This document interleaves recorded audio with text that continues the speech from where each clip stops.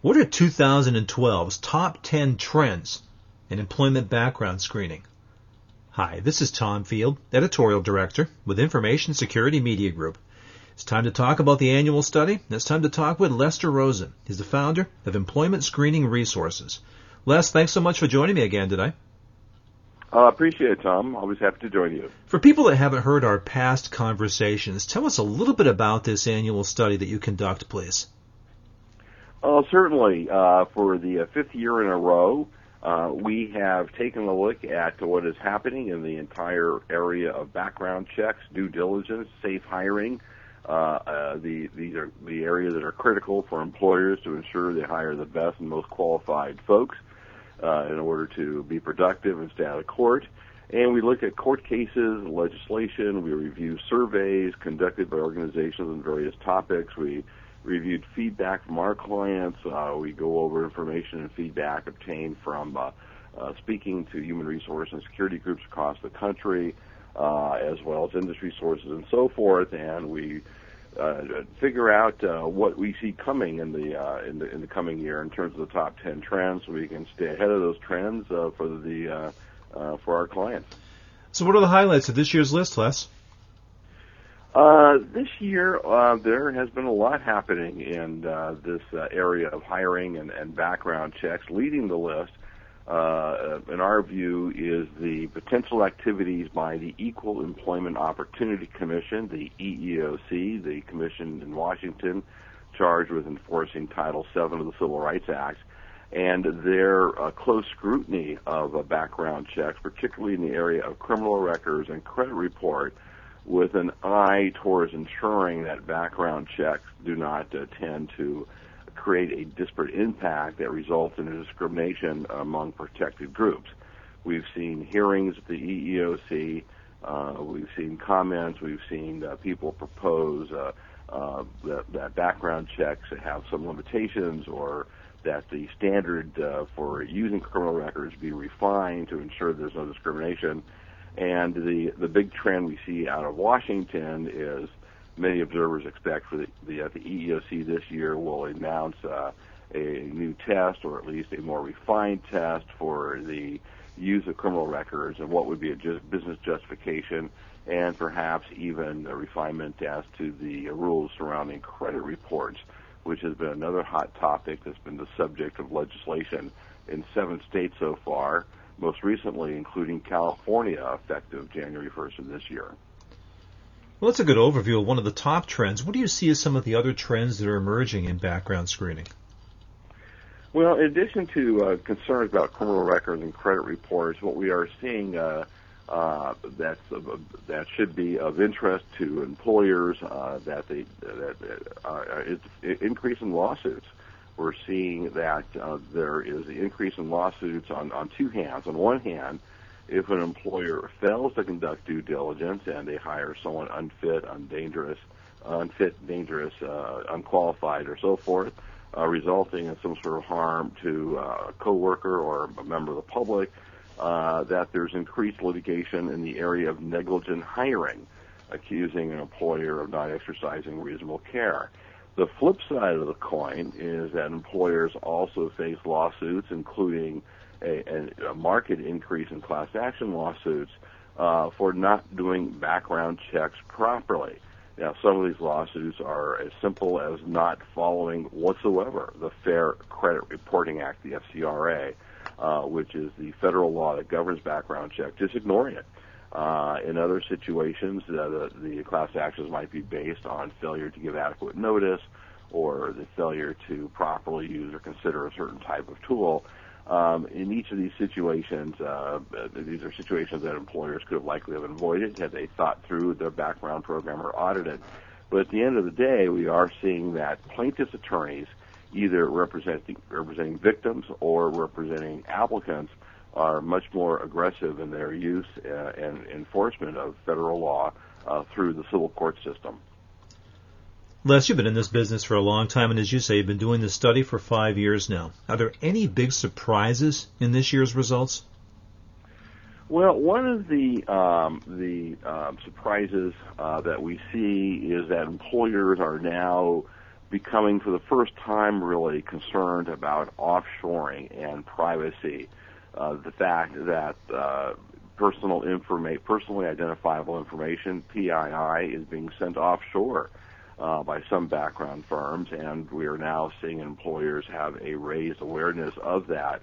And the problems involved when information about an American consumer, their date of birth, their social security number, their names, which of course are the three things you use for identity theft, get sent off outside and beyond the privacy laws of the United States. So if information goes to some other country and you're a victim of identity theft, good luck calling Bangalore PD and getting any help. So we're seeing some awareness in that area. In fact, California passed the first law in the nation that restricted the offshoring of PII, called SB 909. And SB 909 requires a disclosure. I should say it doesn't actually restrict it or regulate it or prevent it, but it does require some new rules concerning disclosure, and that's a new trend, and we're a little surprised to see that after a number of years that employers are now concerned about this. And the other thing that we were a bit surprised to see and made our list this year for the first time is that employers are now looking to determine how they can discover if their background screening firm meets certain qualities or certain minimum qualifications, and they're looking at accreditation, which is number one of our trends. Accreditation is a program offered by the National Association of Professional Background Screeners, and we're seeing that employers are increasingly concerned about utilizing accredited accredited screening firms in order to ensure some minimum level of compliance with based upon a third-party audit of the background firms through this accreditation program. Well, there's a couple of trends I want to ask you about. Last year's big headline was about social media in screening. How has that topic evolved over 2011 into 2012? Well, Tom, social media is a topic that's still very much in flux. Part of the problem is that we're seeing contradictory surveys as to how extensive employers are using social media. Some surveys are saying that it's used a great deal, others saying that it's being used less than perhaps we thought it was being used. This year saw some, 2011 I should say, saw some legal developments in this area. The Federal Trade Commission, the organization that enforces the Fair Credit Reporting Act, jumped out with some information indicating or wanting to make it clear that if a background firm uses social media, that is covered by the FCRA, and that raises a whole host of issues, since one of the paramount concerns of the FCRA and requirements is accuracy. Every background firm is required to utilize reasonable procedures for maximum possible accuracy. So the question has been raised, how would a background firm know what's real or not real on a website? And also 2 United States senators issued letters to a company expressing concerns and asking questions about various issues. So we're seeing that there's now some focus on this area in terms of whether a background firm can do it. Employers are, I would say, are in a state of flux as to whether they should do it in-house and how they should do it. So the jury is still out. On the one hand, we have this treasure trove of information, and employers want more information. Every hiring decision is a big investment that has a big upside or a big downside, and when you make decisions, you want information. On the other hand, the information on social network sites can impact privacy. There might be information on the social media sites on the internet that an employer shouldn't have because it's discriminatory, such as race, ethnicity, nationality, marital status, whether you're male or a female, how old you are, all sorts of things that are not valid predictors of job performance. It may display illegal off-duty conduct, and the bottom line, you don't know what's true or not. So this area is going to have to be sorted out, and what we're looking for in the next year or two are the beginning of court cases to start to define the parameters of social network searches. In the meantime, employers should approach these social network sites, if they do it in-house or through a background firm, very cautiously, because this is going to be a legal minefield until the rules of the game are established either by legislation or by court cases. Well, that's one of this year's trends that stood out to me was that of self-checking. What can you tell us about that?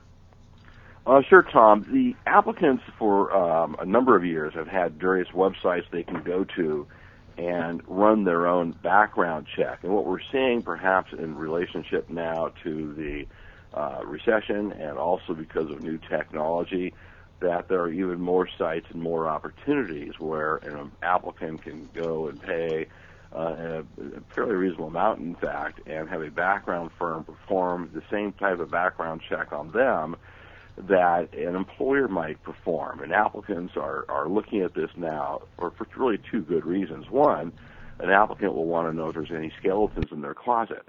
And we've had situations where through self-background checks, applicants have realized that people with similar names were coming up under their name, even though it wasn't them, or that matters they thought were taken care of and sealed a long time ago are still popping up. So it allows an applicant to be forewarned and forearmed. The other reason the applicants are now looking at self-background checks, and this is particularly related to the recession, is that there's a feeling among applicants that if they can put on their application or their resume a seal of approval, in other words, they can demonstrate that they're for real, they really went to these schools, they really have these jobs, they don't have a criminal record, that might put their resume on top of the pile, and it might at least get them in there for that first interview and differentiate them from the 500 other resumes that are sitting on the recruiter's desk. So basically, applicants are using these type of tools as a sword and a shield, and with increases in technology and new ways of doing things, these type of self-background checks have become fairly quick and fairly cheap, and applicants have discovered that as a tool they can use in their job hunting process. Well, that's the final question for you. Based on this year's research and the trends that you've found, what's your bottom line to organizations and individuals regarding background screening in 2012? Well, Tom, the bottom line for any employer is, first of all, you need to do background checks. The statistics in terms of applicants who will present fake schools or fake degrees or who will have criminal records that are unsuitable for the job is significant enough that you need to protect your organization, and that we know that due diligence continues to be mission critical. Of particular importance, in fact, is one of our trends, is the proliferation of fake degrees that we now see on the Internet. One simply has to go to any business connection site, put in any one of 10,000 known fake schools, and you would be shocked at how many people from firms that are household names have presented fake credentials. So it's a crazy world out there for employers, and unless you protect yourself through some due diligence, you're guaranteeing yourself a financial and legal nightmare, because once you hire someone with a fake degree or some sort of history is inappropriate, it's awfully hard to recover from that, and even trying to fire someone. But in terms of how you do it, the employers need to understand that, like the rest of our world, the process of performing due diligence background checks has become very complex, and employers need to make very certain that in this process that they are using a background firm that's extremely knowledgeable, and probably accreditation is your best bet in that regard, that there's an emphasis on legal compliance, and that employers also take a look at some of the new automation that's out there, which is another one of our trends in terms of automation, making the process much quicker and much more efficient. And hopefully that information, that advice will be of some help to your readers. Great insight. As always, I appreciate your time and your thoughts, Les. Thank you so much for sharing your trends with us. Thank you, Tom. I appreciate it. We've been talking about the top 10 trends in background screening. I've been talking with Lester Rosen. He's the founder of Employment Screening Resources. For Information Security Media Group, I'm Tom Field. Thank you very much.